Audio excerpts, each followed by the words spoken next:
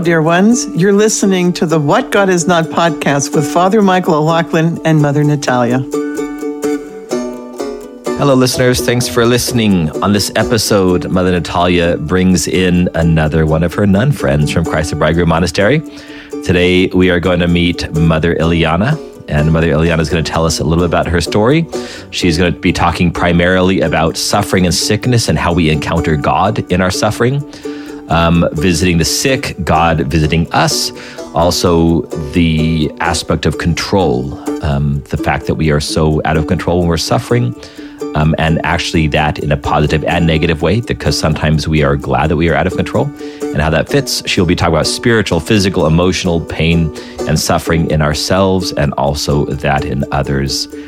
And at the very end, you will hear her do an amazing Spice Girls impression, which was my favorite part of the entire podcast. If you are a hashtag banter hater, you can skip ahead about 11 minutes and 30 seconds, but a bit of the introduction to Mother Ileana is part of the banter, so you may want to actually listen to the banter, if any time, this time.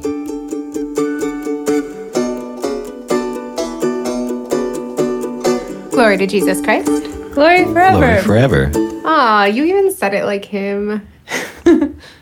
See, it's 2 against 1, Mother.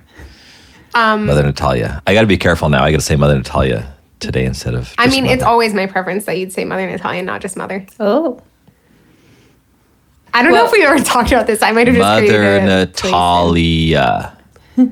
That's six syllables. See, we always I say just- the names in the monastery because if we just said mother, that's Mother Theodora, Yeah. the Hegumena. So to avoid confusion, I didn't know it was But don't you guys have nicknames? It is my preference. We do. Sometimes I call Mother Ileana. I haven't said Mother Ili in a long time, but I do say Mother Ilianachka, Yeah, I like that a lot. which is like the Ukrainian little Ileana. Because Yeah. little Ileana would be Ilianka, and Probably, Ilianachka yeah. is like little Ileana. It's pretty cute. Yeah. That's even more syllables. See, I'm all about less syllables. So this is how the Ukrainian nicknames work. Yeah. It's like You make them longer and Oh, sweeter. yeah. That's cool. That is a really sweet name. I'm just saying for like when you're calling across the room. oh, Like, I mean, I 'cause still do that.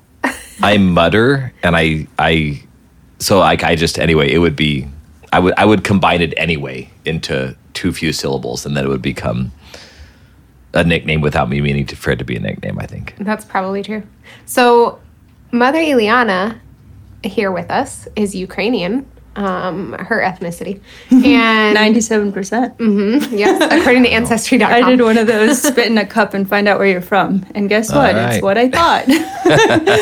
So Mother Ileana is one of the other nuns at our monastery. And so I'm continuing on with our very broken apart series of having all the different nuns on. We've had one in like a few months, and we now have our second. But Mother Ileana says that when a Ukrainian is born, they ask the parent 2 questions. They say, what is her name? And what are you going to call her? Like there's always There's got to be a yeah. nickname. We're big into nicknames. Yeah. Well, that's like when you read Dostoevsky, that's why it's so hard to follow. Oh, yeah. Yeah. Because it's like there's 3 nicknames for everyone, and you have to write them all down, and somehow people that are from Russia just kind of somehow understand that. Yeah, Brothers Karamazov is. And then there's the whole thing with the surname and the, like, Davidovich if you're the son of David and all of these things. And, yeah. Oh, I'm showing my great ignorance. I think it's the Chinese, some Asian culture where the last name, surname comes first. Because like Xi Jinping, Xi is the last name. Oh, that's very confusing. And Jinping is like his given name. So I think it's Chinese where they do that. So you'll hear a lot of like names that begin with Shi or with, other surnames. That's because they always put the surname first. Well, I want to give a little bit of an introduction into who Mother Ileana is. Actually, like who Mother Ileana is in relation to me. Because I think that I've I've certainly referenced her at a different point on the podcast before, but there's one story in particular that I think I've referenced that is a good connection point for people. So my first visit to the monastery, when I was very early on in my discernment, I came for a 3-day weekend, and I talk about how the peace and the joy that I experienced on that weekend really assured me that this was God's will for me, because there was no like human reason for peace and joy that weekend. Like Mother Theodora's sister had just died very young of breast cancer. And so the funeral was there while I was there. And then the work at the monastery was just like very monotonous, not exciting work. And so one of those was we had a discerner who was going to be coming to the monastery immediately after my first visit.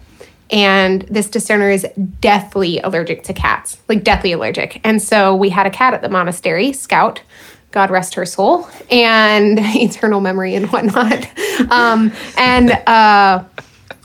And sorry, that's a hashtag for this episode of Eternal Memory and Whatnot.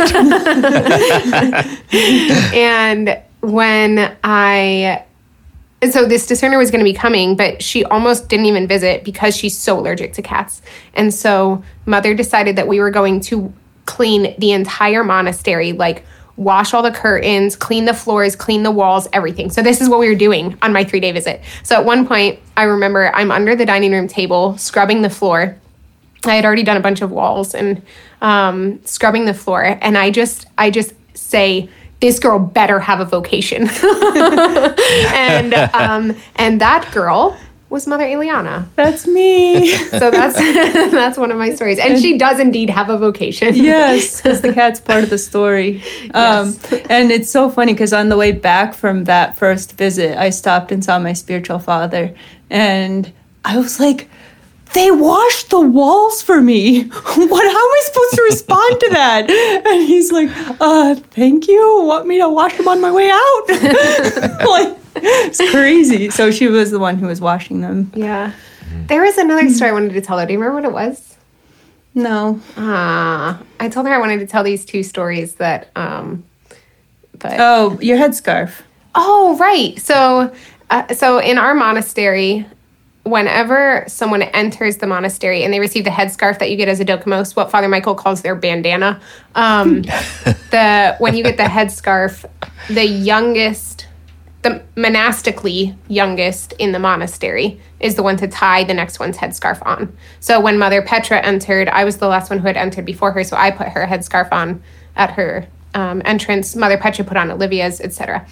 So I hadn't met Mother Ileana when I entered the monastery because her first visit to the monastery was after my first visit, but I just took a much longer time actually committing in life. And then I took the very unorthodox route of not really visiting the monastery much between my first visit and entering. We wouldn't do any of these same things anymore. It was a horrible idea. Anyways, because of that, I had never met Mother Ileana, and she was already a tonsured nun by the time I entered.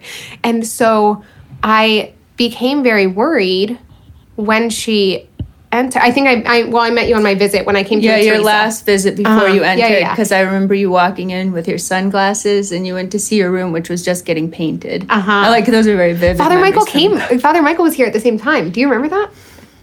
I just remember your sunglasses, your outfit, and you going to see your room. That's kind of all I remember. I feel like he saw it before me. I don't know if I can say this publicly, but I did see your room painted before you saw it. Yeah, it wasn't yet a cloister. Yeah. So it's fine. It's the sewing room now.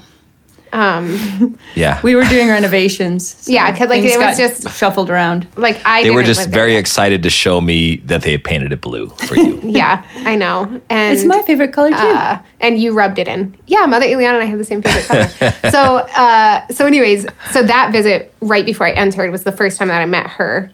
But before that, like when she entered before me, I kind of panicked, and I was talking with, I think probably Mother Gabriella, and I was like, Mother Gabriella, someone else entered, and so I don't know her. And what if she doesn't like me? And she's gonna be the one to tie my headscarf. And I'm like having a breakdown. And Mother Gabriella was just like, Mother.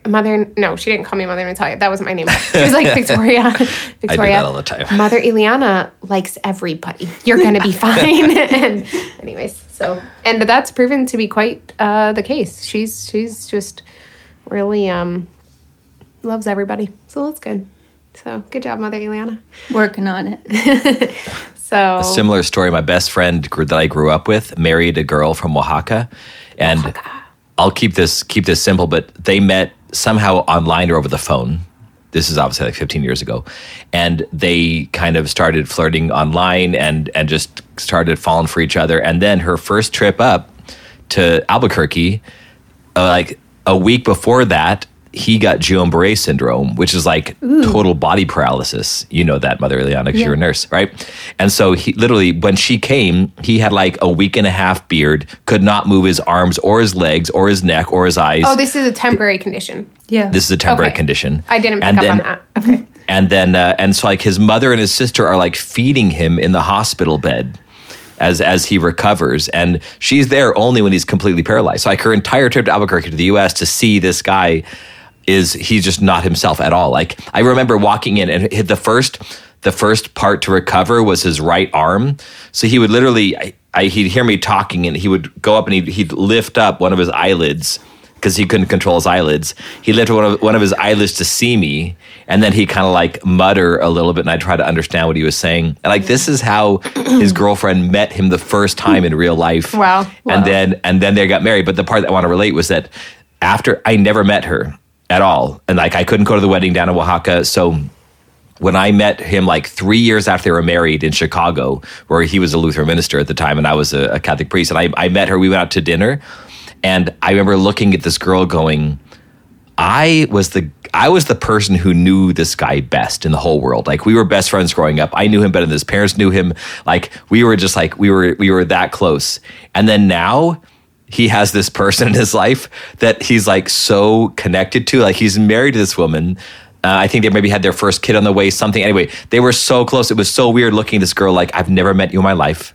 And here you know this person that I thought I knew him best more than anybody else. It was just the weirdest thing to have a conversation with her and meet her for the first time after she was already married to him, you know. But anyway, it was kind of that first worry too. Like I wasn't worried. It was just so strange. And she probably was the one who was worried. Like I'm going to meet the person who knew him first, you know, for so long before I did. But yeah, there are, I think 2 kids now, maybe 3 kids. I need to get back in touch. Bill, he's a Lutheran minister outside of Milwaukee.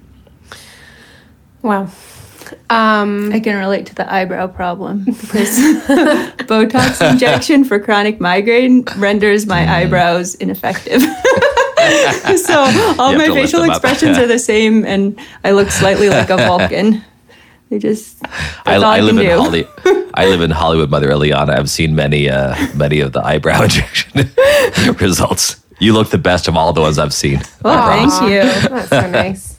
All right. Well, if we can move into the topic, I don't even know what we're going to say in the announcement about banter time, because there was also like introducing Mother Ileana, and I don't know, the banner haters are going to have to figure out their lives. But the Mother Ileana, can you introduce kind of, so for the nuns, I'm letting them each talk about just like what's on their heart and what they've been praying with, and that's why Mother Cecilia talked about silence. So I totally left it up to Mother Ileana what she wanted to talk about today. Well, I was going to talk about my vocation story, but this morning I woke up and I was just utterly depressed because everything in Ukraine is just horrible. Also, your whole vocation story is basically like you came and you saw that I washed the walls for you, so you were like, well, now I'm just committed. Yeah, so now you know. I actually came because of the walls.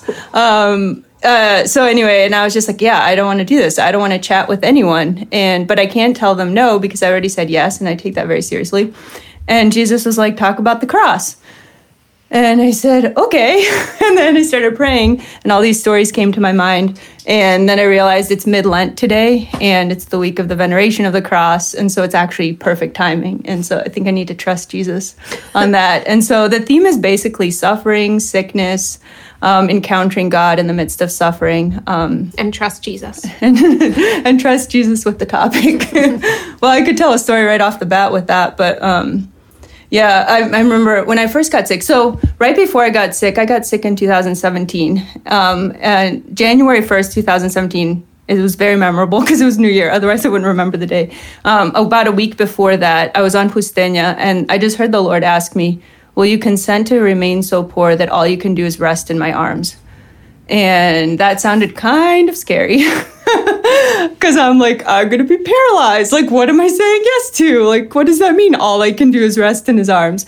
And so I prayed about it for a while. And my initial yes was very reluctant. And that grew within me until it was a more wholehearted yes. And then about a week later, I got really sick, and I was in bed for a month. I got to the point that I couldn't sit up anymore. And I was like, this is it. This is what he was talking about.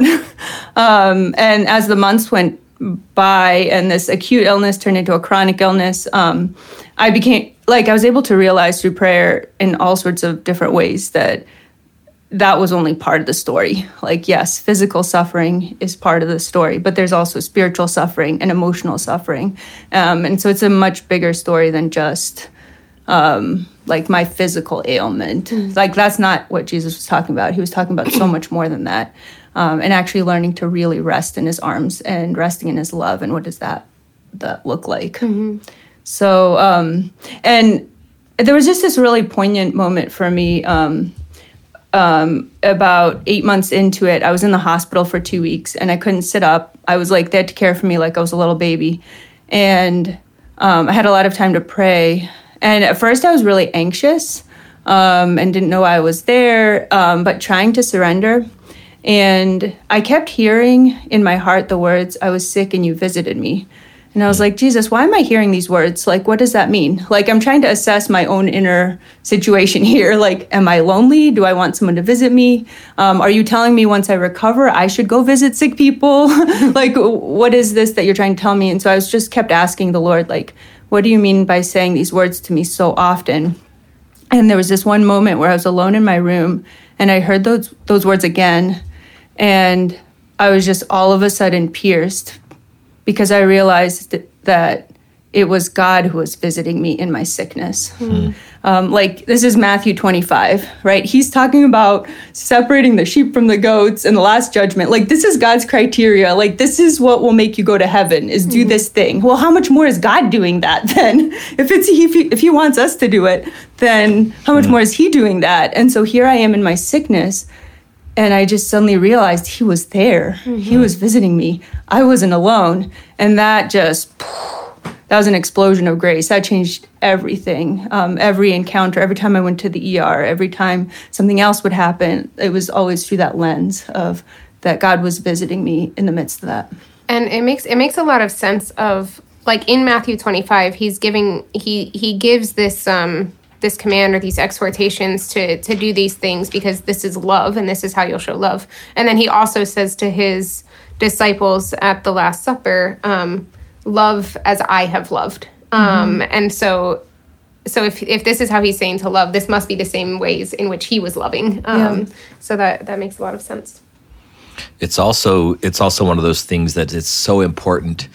And I'm always humiliated when I realize this, but I forget who it was. I think it was even like a tweet or something. But we oftentimes, and I've said this before, I know, but we oftentimes think passages like when the call of Matthew, the call of Levi, when Jesus says, when he's hanging out with sinners and gets convicted, and they accuse him of hanging out with sinners as if there's something wrong with that.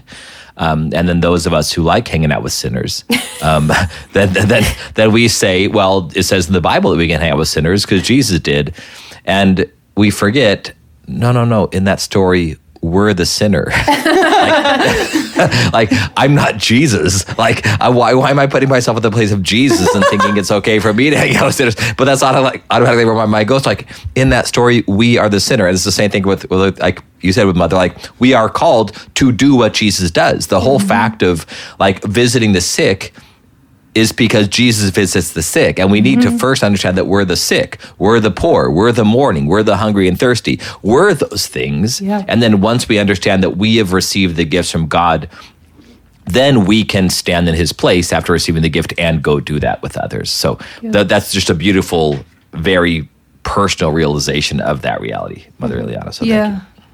Yeah, so I was going to share this story last, but I'm going to share it now because it just fits so beautifully. Great. But just about that Jesus being the one to visit us.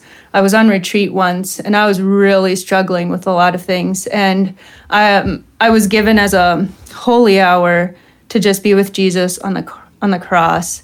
And I got to the words, my God, why have you forsaken me? And I was just not satisfied with any of the explanations I'd heard of him saying that in that moment. Like, I'm like, okay, I know this is pedagogical. If he says the first line of a psalm, like that means that the rest of the psalm is what I'm talking about. I understand that, but it's not satisfying me. And so I just was relentless in this prayer. I just kept asking over and over, why did you say those words? Like, why didn't you just say, read Psalm 22, it's about me? Like, hey, take note. Like, why did you say those words that would be so misunderstood by so many people? Like, you said them. Why did you say them? And so I just like kept praying this prayer. And finally, I just heard in my heart, I heard him respond. And this is after a very painful, very difficult retreat. I just heard him respond. I said those words because they're the cry of every human heart in the midst of every human suffering. My God, where are you? And I answer, I'm here. And it just completely, like, I was destroyed. It's like he's saying on the cross in the midst of his suffering, I'm here. Like, in response to this, where are you, God? I'm here. I've taken on your suffering. I'm in the midst of what you're suffering. I'm experiencing in my own body, in my own spirit. And so that was just like this like utterly profound moment. Every time I encounter my own suffering and somebody else's suffering, it's not to diminish the pain of it. It's to acknowledge, no, this is the pain of the cross and God is in the midst of it. So I was just reminded of that when you were talking about, like, no, Jesus is the one doing this. Yeah. It's because one of the things, obviously, visiting the sick, that's a tough one for me. I know that everybody's different, but when I'm sick, I totally like being alone. I don't want anybody there. Like visiting the sick for me means putting chicken noodle soup outside my door. And then I shout out to Laura. I've Laura. witnessed this, and it's very true. Father Michael's like, leave me alone, don't talk to me. Just like. So Laura, who's on our listener advisory committee and who Mother Natalia and I both know and love, she brings soup when I'm sick, and she loves soup, and she'll come and she'll put it outside the door, and then I will come 3 minutes later and come get it, return to my sick bed with hot, nice soup. But yeah, I would rather be totally alone when I'm sick, when I'm in pain. That's why, like, when someone gets hurt, if I see somebody get hurt, my initial reaction is to, if there's anybody helping them, I will just like ignore them, because so that they don't get embarrassed and they don't have the exactly, so that they don't like, so that everybody around them's not like watching or looking, or someone like if someone walks into like a sliding glass door. Like, I'll just turn the other way and pretend I didn't see it, unless it's Mother like Natalia, in which case you'll laugh. For days. No. Yeah, but there is that. It is funny that what that is a conviction to me, like, let people come and visit, let people, I mean, that's visiting. Leaving soup outside the door is absolutely visiting the sick. But I like being, Jesus, I'm here with you and the holy saints and the angels, and that's it. I don't need anybody else right now. That one might be feeding the hungry, though. I don't know if it's visiting the sick. Yeah, that's true. Oh, Mother, stop. I don't want to be any more convicted. Being alone when you're sick reminded me of the first time I went to the doctor. This is the first time I went in the emergency room after I got sick. And I went to the doctor for a regular appointment. And I was Struggle City, but I drove there, and she took one look at me, and she's like, "You're not okay. I'm sending you to the emergency room right now." And so she gets a wheelchair, and they take me across the parking lot to their emergency room. So I had driven to this appointment. I was there completely by myself, and now I'm in this emergency room, and they say I'm not okay, and I'm like, I don't know why I'm not okay, and it was pretty scary. And so I somehow contacted the nuns. I don't remember how, if I texted or called or something, but I was like, I'm in the emergency room.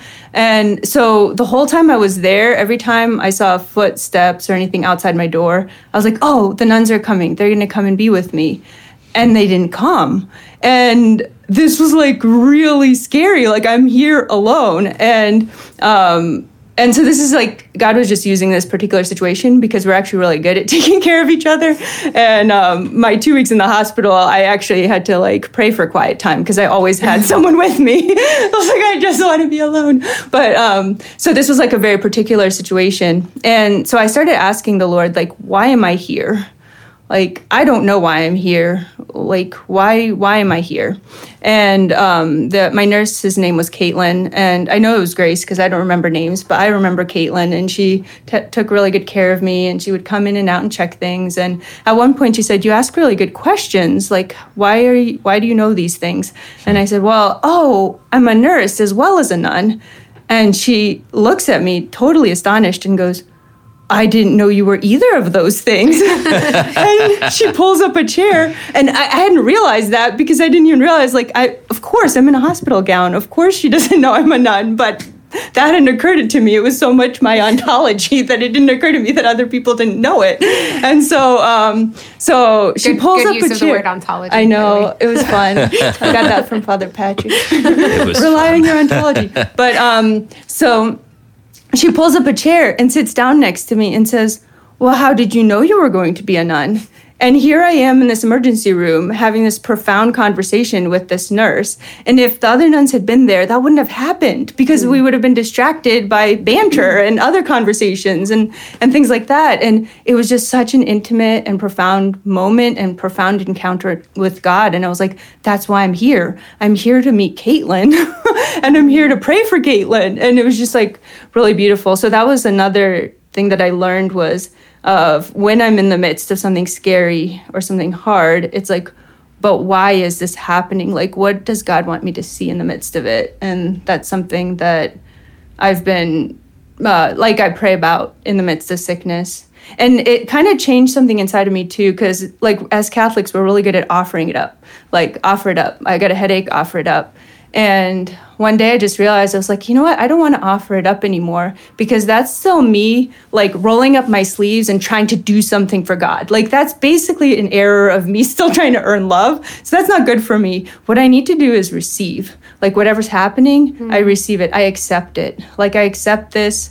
As it's happening, I accept it. And that's much more surrendered. Like that's something I specifically need to do myself because I'll fall into that trap of like, well, I'll do this for God, right? Like I'm going to offer it up. Look at that. Mm-hmm. And that's just not how it works. Like God's always giving to us and it's for us to receive. And so that sort of changes your mindset a little bit. That's really beautiful because when, if we really believe, again, going back to the scripture that I always talk about here, but Romans 8, that if we really believe that God uses all for good for those who love him, like if he uses our sin, if he uses our sickness, if he uses all of these things for our good, then that means that in every moment, or like Father Walter Chiswick, the moment in which we find ourselves is God's will for us. So if in each moment God has something good he wants to give us, then if we're caught up in only doing and like trying to make something of it ourselves, we can be blind to the fact that he's trying to give something to us and not open to receiving. So just having that posture of receptivity, like that's something that's really good to reflect on, I think. And you, Mother Ileana, may have just answered this question, but I would love to hear a little bit more because I think anybody listening to this episode or anybody thinking about this, in my experience, it's very different when you kind of have this idea about surrender or receptivity or Christ visiting me in the midst of my sickness. When we have those ideas, it's very beautiful. How does that get lived out in the moment of great pain? And I think, the difference between the moment of kind of saying, how am I going to act when I'm in great pain? Or even saying, how did I act when I was in great pain or suffering at a different time? And then to say, now the rubber hits the road. Now the battle's upon me. Can you describe that a little more? I mean, you just did about receptivity, but like the moment, how do you take what you've learned and apply it when you're in the foxhole? Yeah, I immediately think Mother Teresa is my hero. I met her when I was a teenager, and she was already my hero. Then I met her. Boy, that just exploded. So she's very much like my mentor. And there's we should find that picture. We should post the picture on Instagram of you dressed up as Mother Teresa. Oh yeah, I dressed up as Mother Teresa once when I was a teenager for Halloween, and I uncanny. fooled my own father. He thought a missionary of charity showed up. He's like, "Oh, hello, sister. What?" And I'm a teenager. It's a long time ago. But there's a beautiful. Which, if you're a teenager, that means you're about the right height to be a missionary of charity. Yeah, there's a height requirement. You can't be over 5 feet. Don't believe me. I just made that up. But. So there's a beautiful documentary about her life. I think it was released in 1986. A documentary narrated by Sir Richard Attenborough. That's all the info I can give you if you look for it. It's got a blue cover. But they interview her in that video, and there's one moment that just always pierces me, and she's talking about surrender. And she says, if God puts you in a palace, accept to be put in the palace. If he puts you on the street, accept to be put there. Not that you would put yourself on the street, but if that's where you find yourself, to accept. And she said, that is surrender. You're free then. And I used to cry when I watched this video as a kid, and but that has so much more meaning for me now, because it's like, okay, but suffering is very hard and very painful. And you can be in bed for 5 days straight with a migraine, and what do you do with that? And all I can do is just ask the Lord for the grace to surrender, to accept, to learn whatever I'm supposed to learn through this, and also to cry out in my need. I can say, Father, take this cup from me. It's not that I'm not going to ask for healing, but then the follow-up is, but not my will, but yours. So I don't know if that answers your question, but that's sort of what came to my mind of just learning to receive everything from God, even if it really stinks, and trusting that he can turn it into something beautiful or something good. Actually, another story comes to my mind of Corrie ten Boom. I don't know if you ever read the book, The Hiding Place. It's been a while since I read it, so I will botch the details a little, but the essence of it is that she and her sister are in just the worst. They were just transferred to even a worse concentration camp than they were in before, and it's just inhumane, utterly inhumane, the living conditions, and they have crammed so many women in this tiny little barracks, and then they get in there, and on top of everything, it's invested with some kind of terrible bug. I don't remember if it's lice or gnats or some kind of bug that just drive you nuts. And Corrie was going, I can't do this. I can't do this. This is beyond human endurance. I can't do it. And her sister said to her, well, St. Paul says to give thanks for every circumstance. So I think we need to give thanks to God for these bugs. And Corey's like, no, I am not thanking God for these bugs. And her sister just talked to her for a while, and she finally convinced her that they needed to thank God for these bugs. And so both of them made this prayer basically just in faith of thanking God even for the bugs. And what they would realize later is somehow her sister was able to bring a little Bible with her. It was a miracle how that got in there because they confiscate everything, but she was able to get this Bible in. And they started a Bible study with the women there of all sorts of faiths. They did a Bible study every evening, and the guards wouldn't come in because of the bugs. And if the guards had come in, they wouldn't have had this Bible study. And it was really, really impacting these women in this concentration camp. And it would never have been able to happen without the bugs. The guards wouldn't have allowed it. So that story really comes to my mind of how do you live in a reality? Complete and utter grace to be able to thank God even for these bugs that are driving you up the wall and eating your skin and getting in your hair and not letting you sleep and all the things. So I don't know if that answered your question. But. Absolutely. And what I thought about was actually a psychological thing. So I like your answer much better. As I've shared a few times before, there's been a couple times where I thought I was dying or was in great danger, and I always turned to psychology first to calm my mind before I turned to prayer.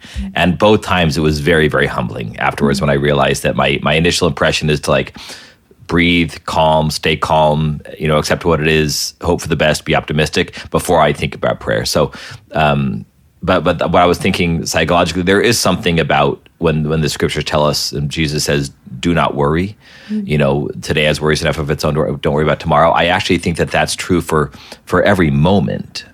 So in other words, if we, the story that came to mind was when I was driving up one time from Albuquerque to Denver, and a major snowstorm hit in southern Colorado. And I may have shared this before, but there was probably about a foot of snow on the ground.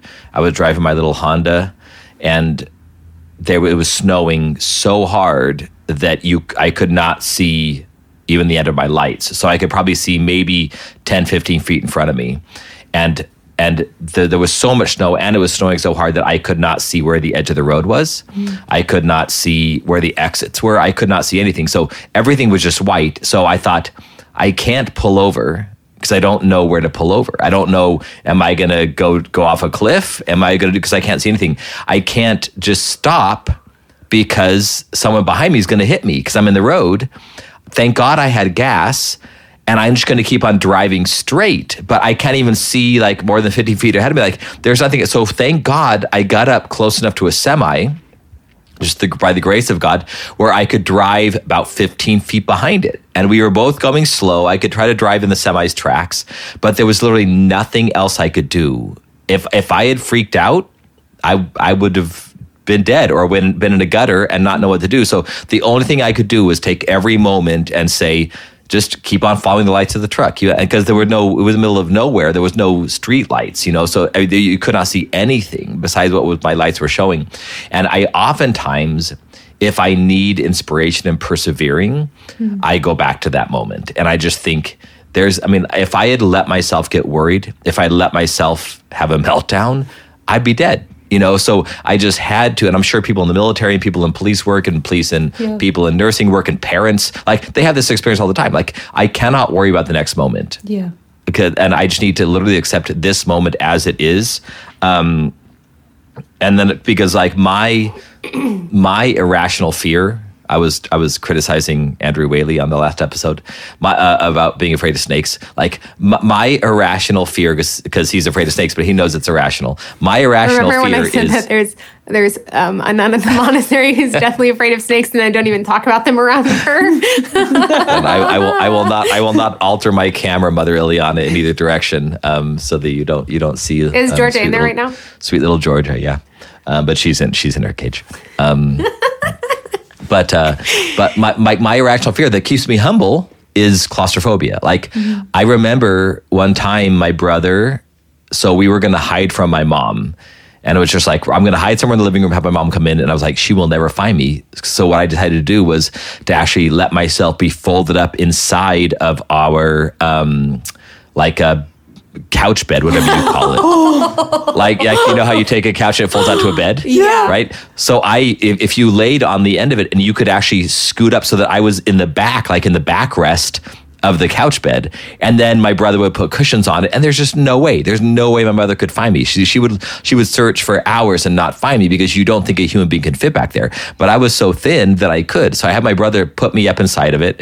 He puts all the cushions on the couch, and then I said, okay, go get mom. And as soon as he left the room, and I knew there's no way I could get out of there. Like there's no way I could get myself out of the back of the couch.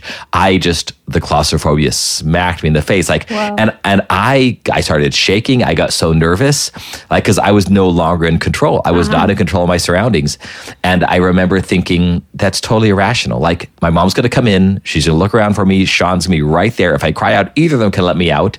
But my body was just like, this is, that you can't do this right now. So anyway, but those are the moments I think when Jesus says, do not worry about what tomorrow, I'm taking care of you. Today has worries enough of its own. Like even if you're really suffering, take it moment by moment and say it's worrying about, am I going to be suffering in 10 minutes or in a day or in a year or in a month or week? Like that's not helpful. And if we understand the care that God has for us, and even like you said earlier, Mother, which I thought was beautiful, like Jesus is there mourning with us. Like this is a cross. And I'm supposed to, as we heard last Sunday, deny myself, take up my cross and follow Christ. If I do that, this cross has already been carried. Christ's own suffering was like that. And if this is a cross, it's a cross that Christ has carried. It is a cross he will carry. It is a cross that he is carrying. And that right there should be that moment of not only peace, but like Carrie ten Boom said, it's actually a moment of also thanksgiving. And I think that's the process. You go from my psychological forcing myself to not worry to the reality that Christ is here, to the reality that Christ is with me, to the fact that I need to thank God, because he is right now using this as something that is good. And so I need to thank him for doing that.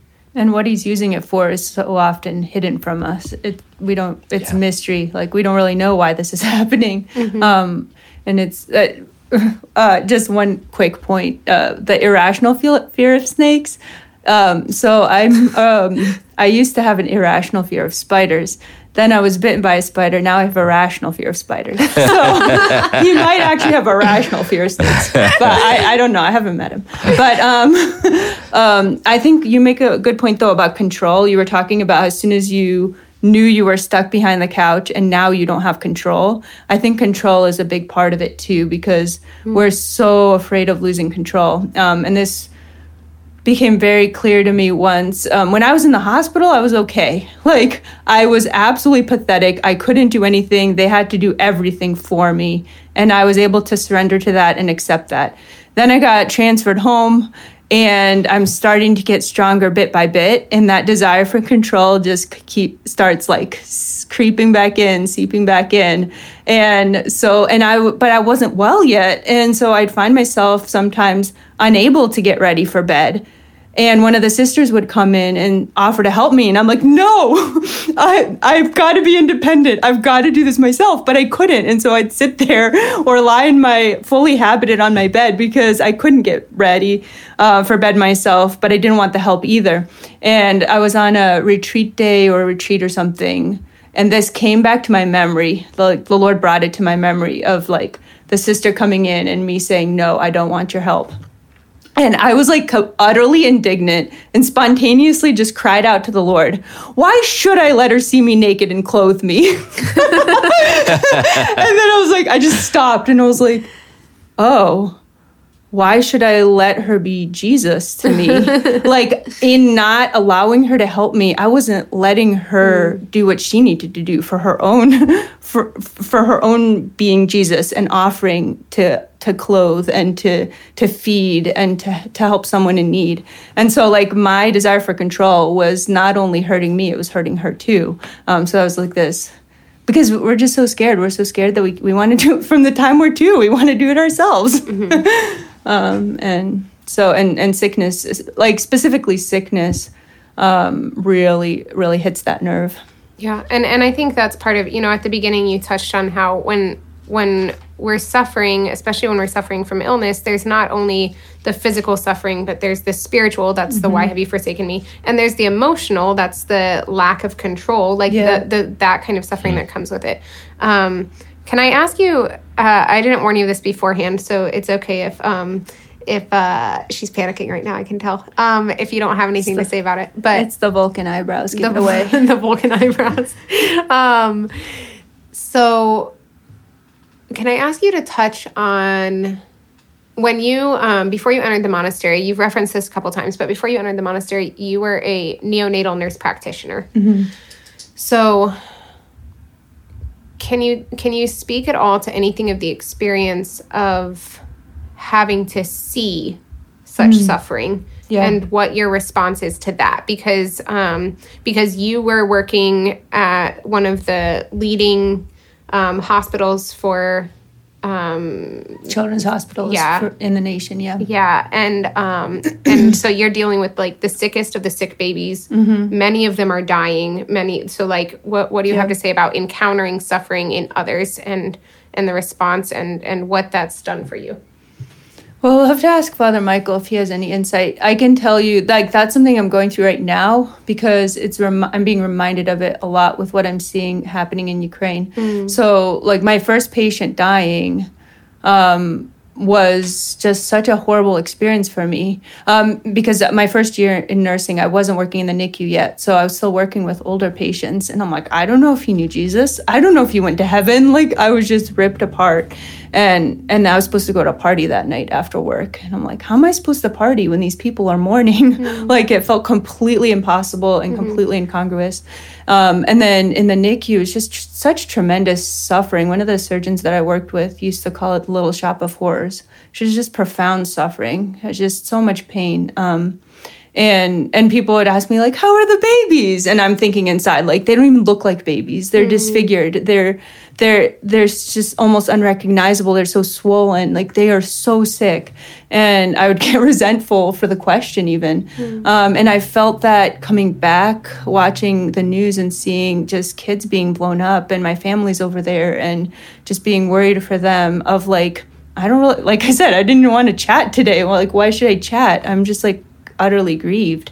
But then so I don't really have a response to that other than offering that back to the Father. Like, it's almost like a groan of, like, I just think of Queen Esther interceding for her people and just crying out to the Lord, save me from my fear. Like, I am utterly helpless to do anything for any of them except for to pray for them. And as I encounter them, to offer the poverty of my presence. Like, I don't have the words. I can't fix it. This is horrible. You just lost your third baby in a row. And it's like, I don't have the words for that, but I'm going to hold you and I'm going to pray with you and I'm going to weep with you. And unfortunately, in my nursing training, they told me not to weep with the families because it's like their time to mourn and you're supposed to be like somehow stoic and professional. And I think I disagree with that. I think it's very important. I mean, not to fall into hysterics, you still have to do your job and you need to minister to them, but to allow yourself to grieve that with them. Like Jesus weeping at the tomb of Lazarus. Why is he weeping? He's about to raise him from the dead. And of course we believe in the resurrection, so why are we weeping? Well, Jesus is weeping, and we're weeping because it's just plain sad. And he sees Mary and Martha's grief and everybody else's grief, and he weeps with us. That's that Andrew Peterson song of, could it be that you're weeping with me? Like you're in the midst of all of this suffering, but then you realize that he's weeping with you. And so, yeah, and this is something that came to me in prayer just a few days ago. I went to pray that I'm always late. She can attest to this. Always late. And always. Once I was maybe a few minutes early. And so we usually pray the Jesus prayer before Vespers. And I sat down, but I was early in a strange turn of events. So I hadn't started the Jesus prayer yet. And I was just like internally, the tears hadn't reached me. I was just like internally grieving for everything happening there and all the suffering. In Ukraine. In Ukraine, yeah. And I just heard the Lord, this is just a few days ago, and I just heard the Lord say, your brother will rise.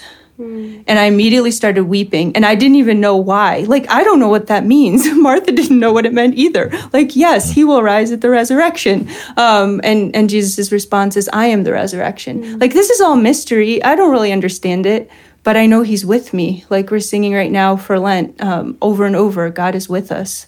In the midst of all of it, God is with us. And so I was just like tremendously consoled by that like, your brother will rise. Like, I don't really know what that means, but I know God is with me and he's with them and that he's going to somehow turn it all to good.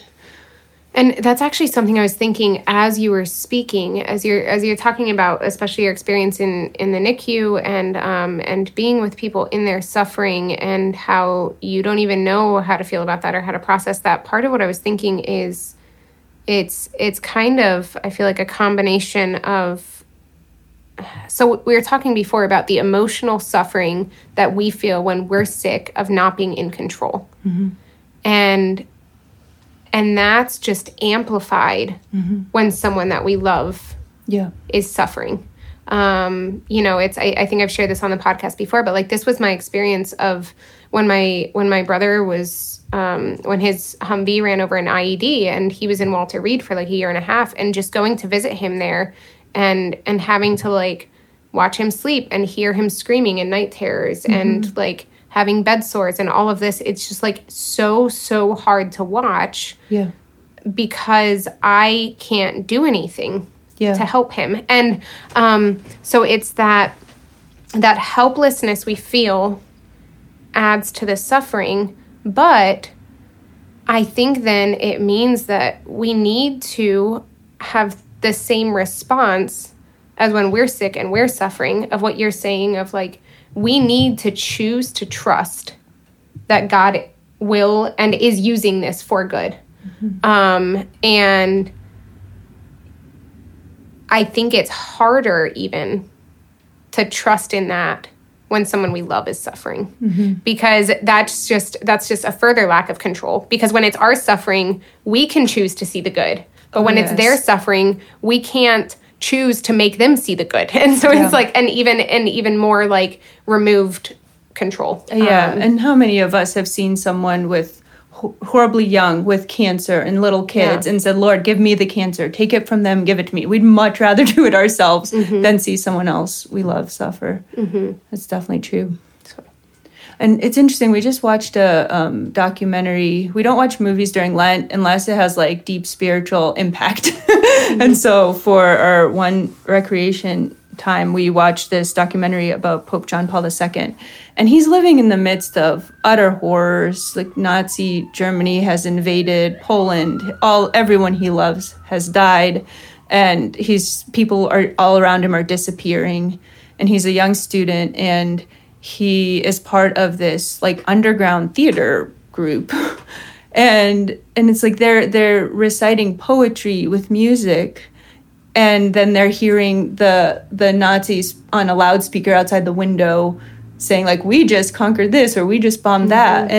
And they just keep reciting the poem. And that really moved me, because I'm like, he's living literally in the midst of utter horror, but he's still trying to find beauty and he's trying to find life. And so like, you really, like, he couldn't have been living in a more terrible environment.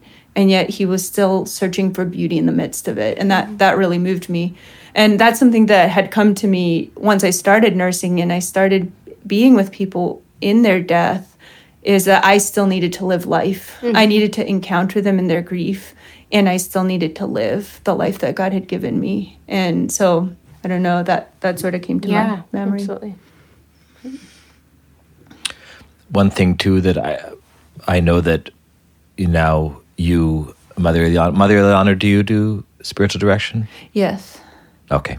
So, and I'm sure you've seen this, but I had an experience just last night where a new friend of mine who fallen away Catholic, born and raised Catholic. I mean, she served at the altar every day as a kid, Catholic school, fell away from the faith in the Catholic Church because of a few bad experiences, and then went evangelical, then just recently fell away from the evangelical church because of a few bad experiences. So now she's kind of agnostic. And anyway, we went to a Mexican restaurant together, and she's from Mexico, or her family's from Mexico. So we go to this restaurant, and she said, this is exactly like the food that I had growing up. So we go there, and when the server comes over, the server looks at me and in Spanish asks if I'm a priest, and I can hear the server say, "No, sacerdotes," and so she says yes, and so they're talking, and then she looks at me and she says, she sees your collar and she recognizes you as a priest, and then I said, well, ask her if she wants me to bless the restaurant, because usually if people, like, if they recognize it and they're an owner, and it was the owner who came over. And so she said, yeah, sure. So last night I went and I brought all my stuff, and I texted my friend beforehand. I said, do we need to call ahead? Like, I don't want to bless the place with a bunch of people there if that's gonna make them uncomfortable. And she said, I doubt that's gonna make them uncomfortable. They probably wouldn't mind at all blessing with people there. And I said, oh, okay. So anyway, I bring all my stuff, and then I find out, and then the woman wants me to know, the owner wants me to know that she not only wants me to bless the restaurant, but she wants me to bless her. But she wants me to know that she believes in God, even though she doesn't go to church. And I just thought, this is like one of those things where that's kind of where we've gotten to, is it's not only like, what type of Christian are you, but like, do you believe in God or not? So in other words, to receive a blessing, it's just the basics. Do you believe in God or not? Which I understood. So then I blessed the place, blessed the whole restaurant. I blessed her, and I blessed the one employee that was there with her.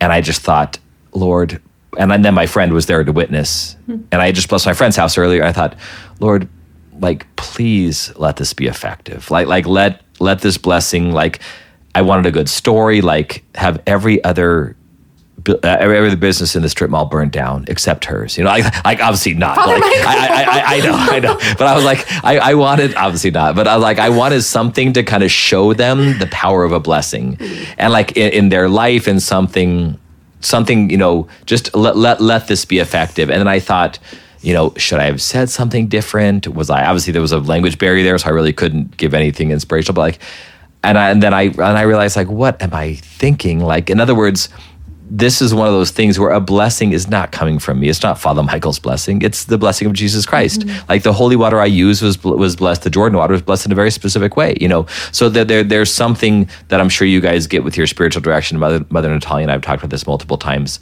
where we are doing something that is so far beyond our control in a good way. Mm-hmm. So there's so many things in negative ways that we do that are beyond our control, and we but then there's also things where we want them to be under our control. Yeah, it's like, thank God this doesn't depend on me. Exactly. Yeah. Thank God this is not something I'm controlling. Mm-hmm. Thank God it is something that I'm doing what I'm asked to do. I've received the way of saying this, or the way of throwing water, or the way of moving my hand, whatever it is. I've received this from God in the church, and then thank God it's not me controlling. I think this is why too many priests who change the liturgies or the prayers, they change it to be more interesting or something like that. That's what they're trying to do. They're trying to grasp control from the church, and they think that them being in control is going to be more helpful than doing something the way the church prescribes it. And there's just an immense lack of that awe that needs to happen when we're doing something in a positive way that's outside of our control. And we say, like you said, Mother Natalia, yes, thank God this is out of my control, because so many better things are going to be happening. I think if we know that, we've had that experience, and we can also take that back to the negative things out of my control.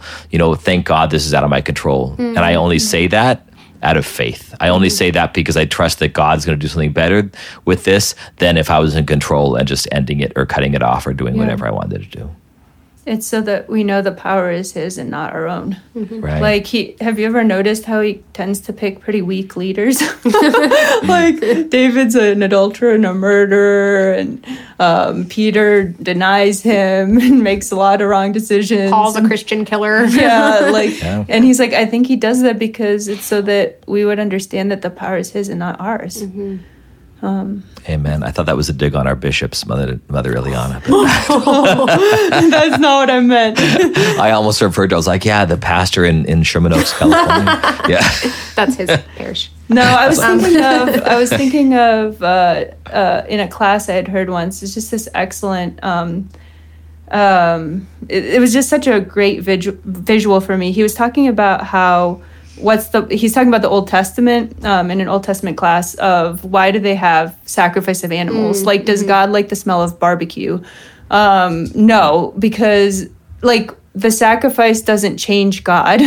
God is immutable. He doesn't change. Sacrifice isn't for God. Sacrifice is for us, so that we would reach out our empty hand and take hold of his.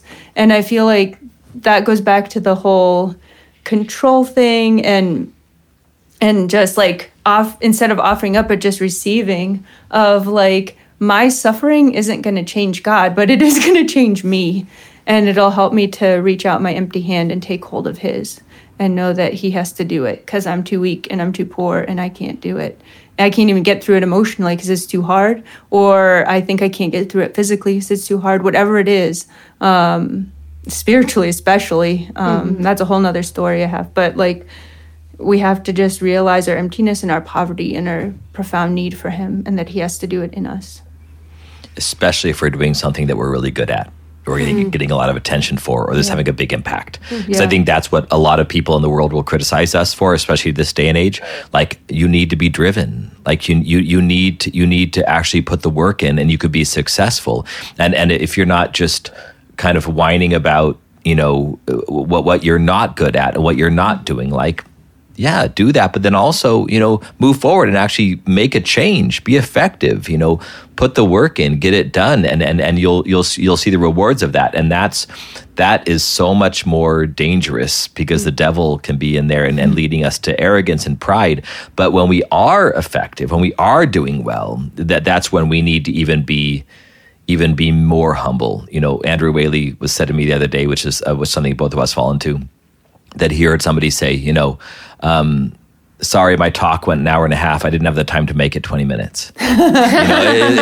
It's like it takes longer and more work to get it effective in 20 minutes, and an hour and a half is much longer to do for us that are very long-winded. It's kind of that way as well. So there's something beautiful about when we see that we are successful or things we're good at, then making sure that we're extremely thankful, because there's an immense danger there to go into pride.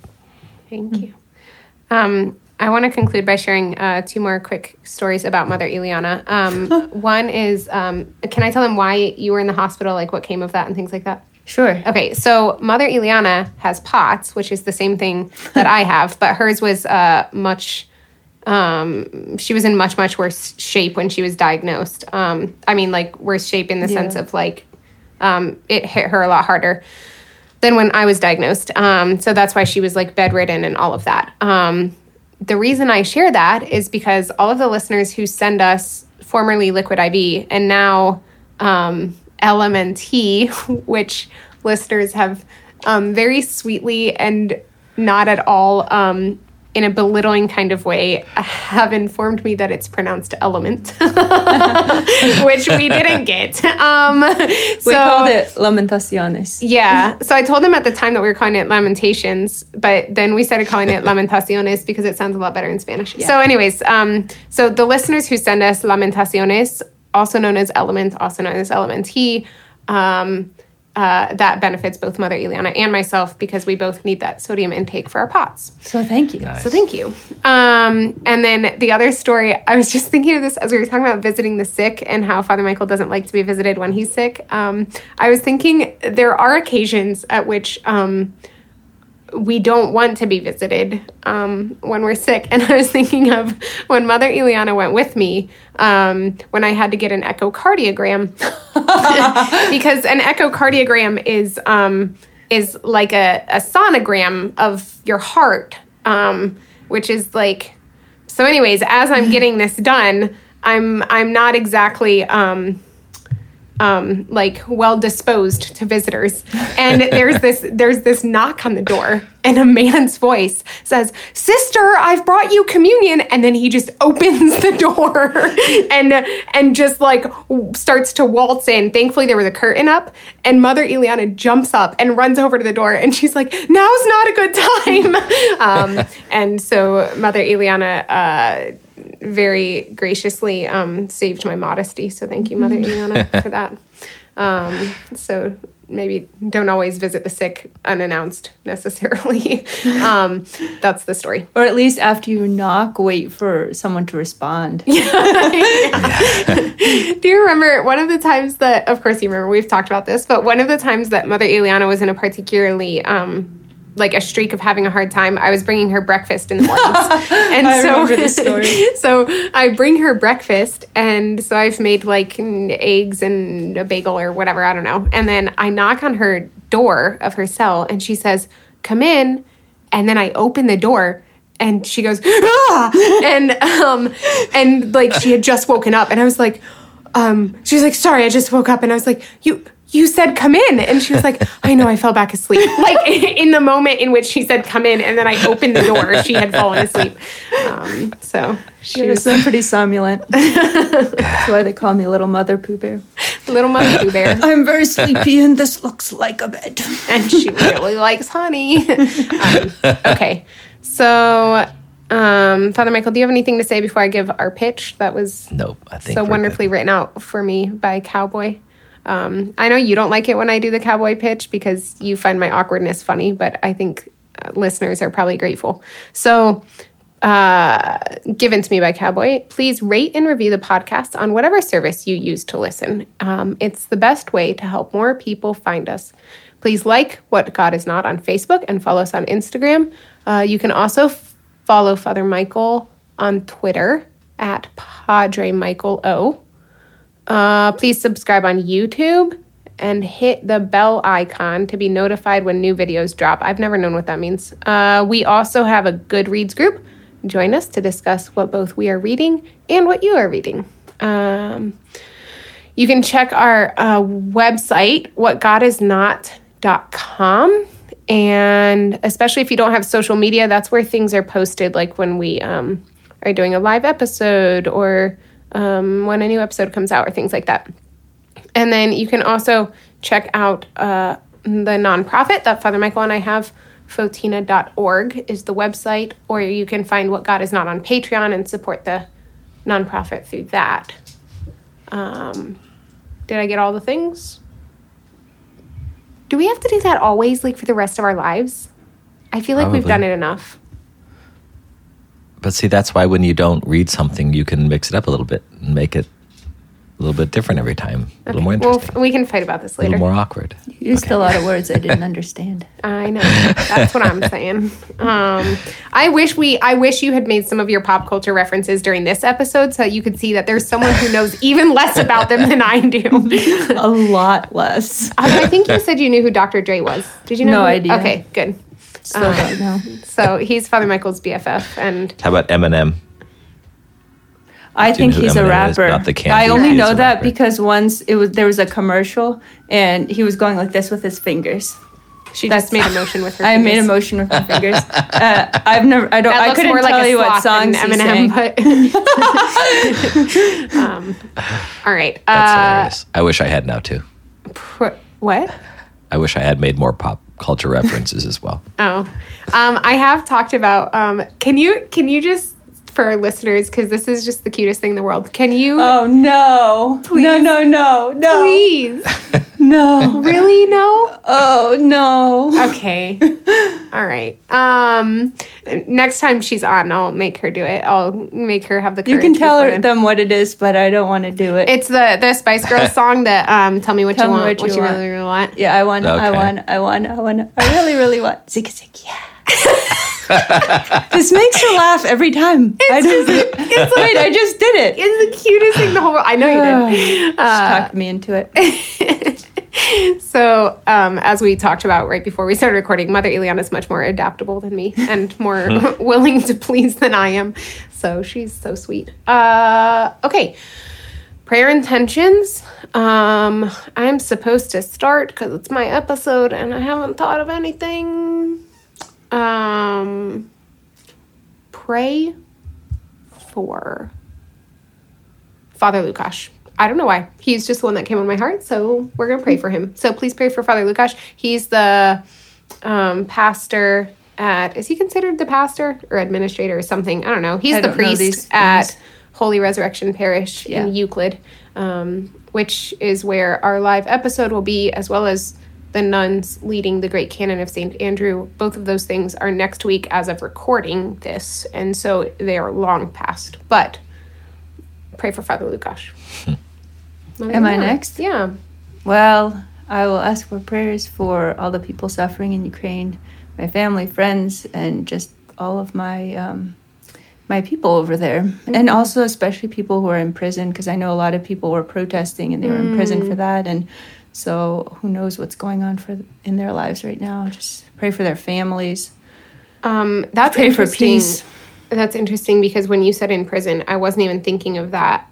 I was thinking of, I haven't not at all thought of this, but like the people who are in prison, as in like they were in prison when all this started and they literally can't escape. Yeah.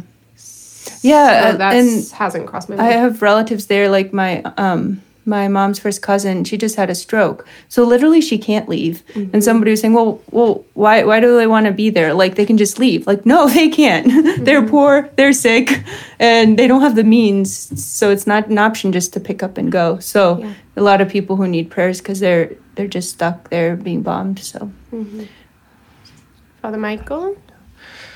Thank you. And before I say that was one thing I learned about like Hurricane Katrina is people just say, well, the hurricane was coming. It was a warning. Why didn't you get out? It's like there's a massive part of the population in New Orleans that doesn't own a car. Yeah. Like how do you flee when you don't have a car?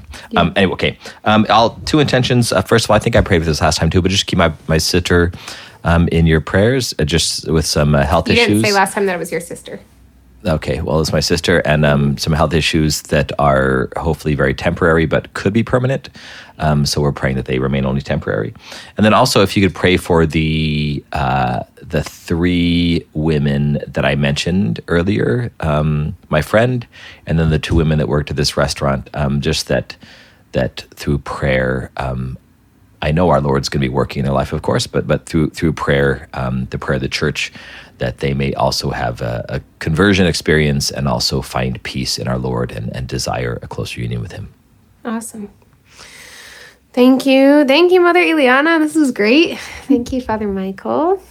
I love you both. Love you, listeners. And yeah.